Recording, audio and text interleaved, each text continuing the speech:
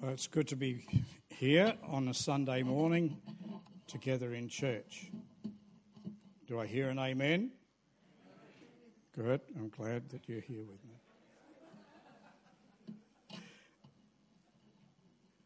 So we're looking at the book of Proverbs.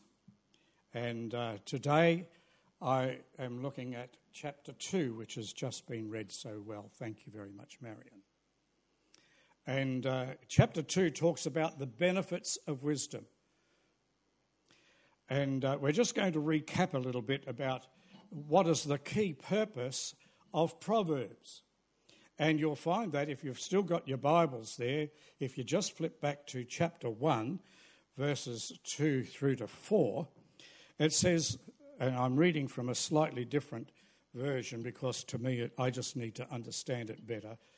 It says, their purpose is to teach people wisdom and discipline, to help them understand the insights of the wise, and their purpose is to teach people to live disciplined and successful lives, to help them do what is right, just and fair.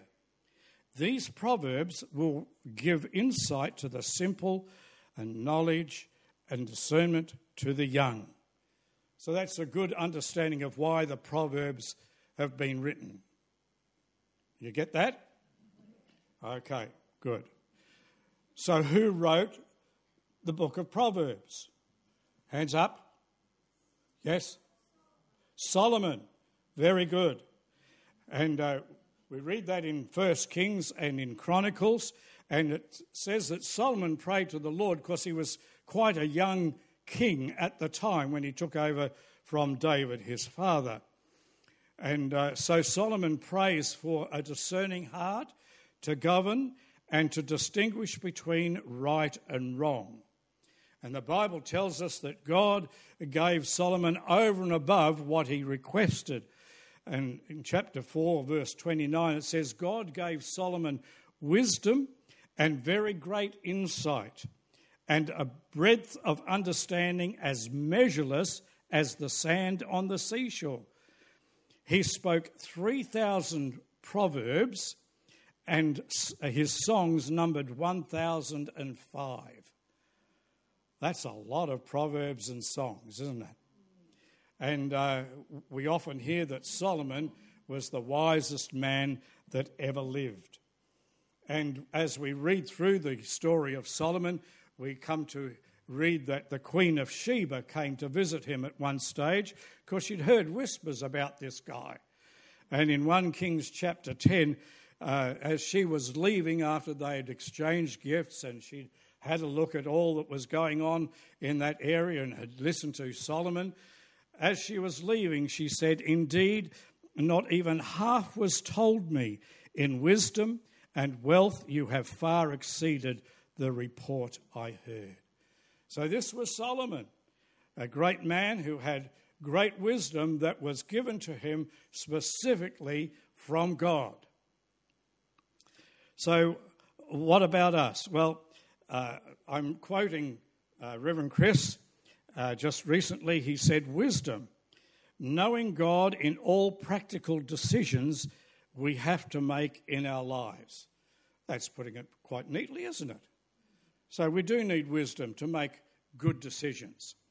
And his prayer for us is to live faithfully for Jesus. So last Sunday there was a contrast between wisdom and foolishness. I wasn't here for that, but I've certainly learned a lot from my dad about wisdom and foolishness. And I have the scars to show you. No, not quite. But the Bible, no, I won't go down that path. That'll be for another day. But it does say something about the rod and the child and the foolishness, etc., being driven far from him, just if you want to know.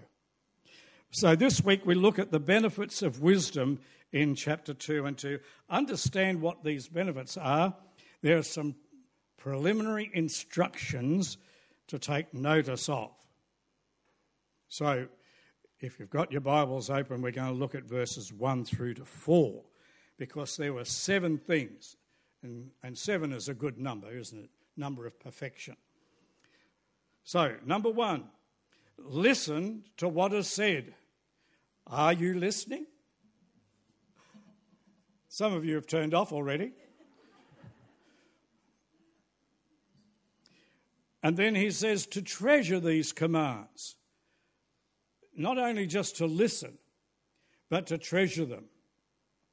And then he says, tune your ear to wisdom. And I thought, well, what's the difference between listening to what is said and tuning your ear to wisdom? Well, oftentimes wisdom comes from so many different areas that sometimes we bypass the things that we've heard as wisdom. And who knows that wisdom can even come from your own children or grandchildren, or in my case, even great-grandchildren. You've got to just tune your ear to be able to hear where that wisdom is coming from and what is wisdom and what isn't wisdom. So it's a matter of actually tuning in. A bit like school, when you're given your times tables and you thought, oh, here we go again. No, you've got to tune in. And then he says not only tune in, but then concentrate on understanding. So you can tune in and you can also tune out. But he's saying, no, come on, tune in, but concentrate on this understanding that the Bible gives us. And then not only that, but he says to cry out for understanding. How many of us in times of difficulty and circumstances that have not been too favourable, we just said that little prayer, oh God, help. Many a time when we've come to the end of ourselves, that's the best prayer to pray and say, God, help me. And so we start to cry out for God to help, for his wisdom to come into our lives to help us. And then he says, search for them as you would silver.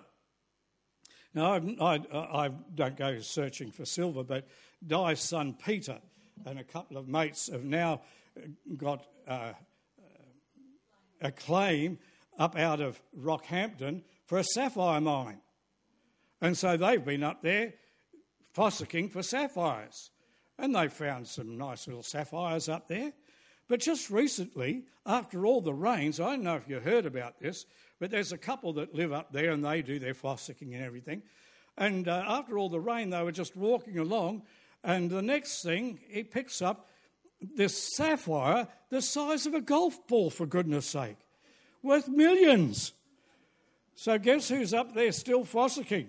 Pete and his mates, hoping that one day they might just find this great sapphire. But, you know, you get the picture. Search for it. Search for them as you would for silver, or even for sapphires, or for whatever. And, if we search for these bits of wisdom, God will embed them into our hearts and lives, and we won't forget them. And he goes on to say, adding to that, seek for them like hidden treasure. So what are the benefits of these 7 things? Well, then it goes on to verse 5, and it starts that word with then. If you stick to these 7 things, and if you go after them, then. So what's the then for? He says, then you will know and understand what it means to fear the Lord, and you will gain the knowledge of God. So what does God know? Everything. The Bible says he's omniscient. He knows everything. So if you hang on to what God is saying, and if you bother to go back to these Proverbs and look for wisdom, guess what? You'll end up with the wisdom of God. And he will help you and teach you how to live righteously, how to live well. And that's an amazing thing. The Bible tells us in Ephesians that we have the mind of Christ. Fancy that. And I go back to Adam when he was still around, and not that I was ever there, but I do read the Bible back there, and God gave Adam the ability to name all the animals. Now, we're going to change a few animal names here today. Give me a name that will describe an elephant. We struggle, don't we? Because we all know that elephant fits the image that we get into our head straight away. What about a giraffe? What can you call? It's a giraffe, for goodness sake. That's what we know. And so God gave Adam way back then this wisdom, this understanding, this knowledge, and we have the benefit of it today. Isn't that amazing? So, and that's what he says, the Lord grants wisdom. So if somebody grants you something, how many might have received a grant from school or their business or... Nobody. Yeah, a couple of people have. Good. Did you have to pay the grant back? Why not? Because it was a grant. It was given to you freely. There wasn't any strings attached or anything. And so God says the same. He says he will grant you wisdom. No strings attached. It's a free gift. How many want more wisdom? Oh, half a dozen or so. Yeah, good. Yeah. And not only that, in verse 7, in the first part, he says he grants a treasure of common sense to the honest and the upright. Isn't that good? Man, we love common sense. Trouble is, it ain't so common anymore. No. If we go have a look at chapter 3, flip over, this will be for next Sunday, but we're going to look at it. Chapter 3, verses 21 through to 26, it says this about common sense and discernment. My child, don't lose sight of common sense and discernment. Hang on to them. This is what they'll do. Listen to this. For they will refresh your soul. They are like the jewels on a necklace. They keep you safe on your way, and your feet will not stumble. You can go to bed without fear. You will lie down and sleep soundly. My wife says I sleep very soundly. You need not be afraid of sudden disaster or the destruction that comes upon the wicked. For the Lord is your security. He will keep your foot from being caught in a trap. That's from common sense. Why don't people go after common sense these days, let alone trying to get more wisdom?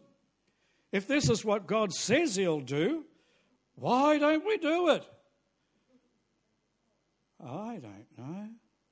Well, let me encourage you. The second part of verse 7, it says, he is a shield to those who walk with integrity or honesty and purity. And I like this thing about shields. You know, the Romans had their big shield and they used to have it so that it was all around them and they could just advance together. And when they were coming to do a siege of a castle or something like that, they'd put them over the top and they'd call it the tortoise. And they'd all have their shields locked together, one on top of the other, and walk towards, and the things that they sent down from the wall wouldn't hurt them, you see. But I go back to what Solomon did. For when Solomon was building the temple and his palace, the Bible tells us that he's also made 700 shields out of pure gold. Now, that's a lot of gold. But when you consider that Solomon covered the temple in gold and his palace in gold, and the Bible said he made silver just like pebbles on the street, because silver was just about nothing. So making these shields, these 700 shields out of pure gold, was an amazing thing. And so I thought, well, why would you do that, Solomon? Here's the clue. When they were going into battle, the soldiers would take those 700 shields and they would be in the front of the battle. And they would deliberately turn their shields into the direction of the sun. and shine that light from the sun back into the faces of the enemy, and so the enemy wouldn't see what was coming or where they were going. Ain't that pretty clever? And that's why he made those. And I thought, wow, if Solomon did these sort of shields, and God is a shield for me, what's he going to do for me? He's going to protect me. He's going to face the enemy for me and put him into disarray and make the enemy flee. Hallelujah. I like that.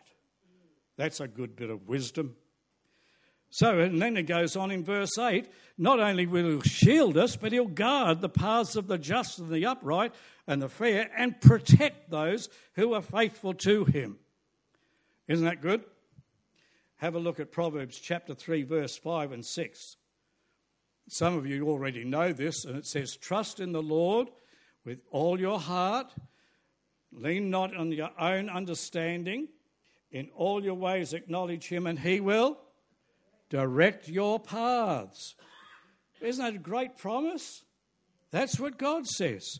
So he guards our paths, he protects us. And then we go on to verses 9 and verse 11 to verse 11. He said, then. Oh, here's another one of those thens. That's a good word. I like then.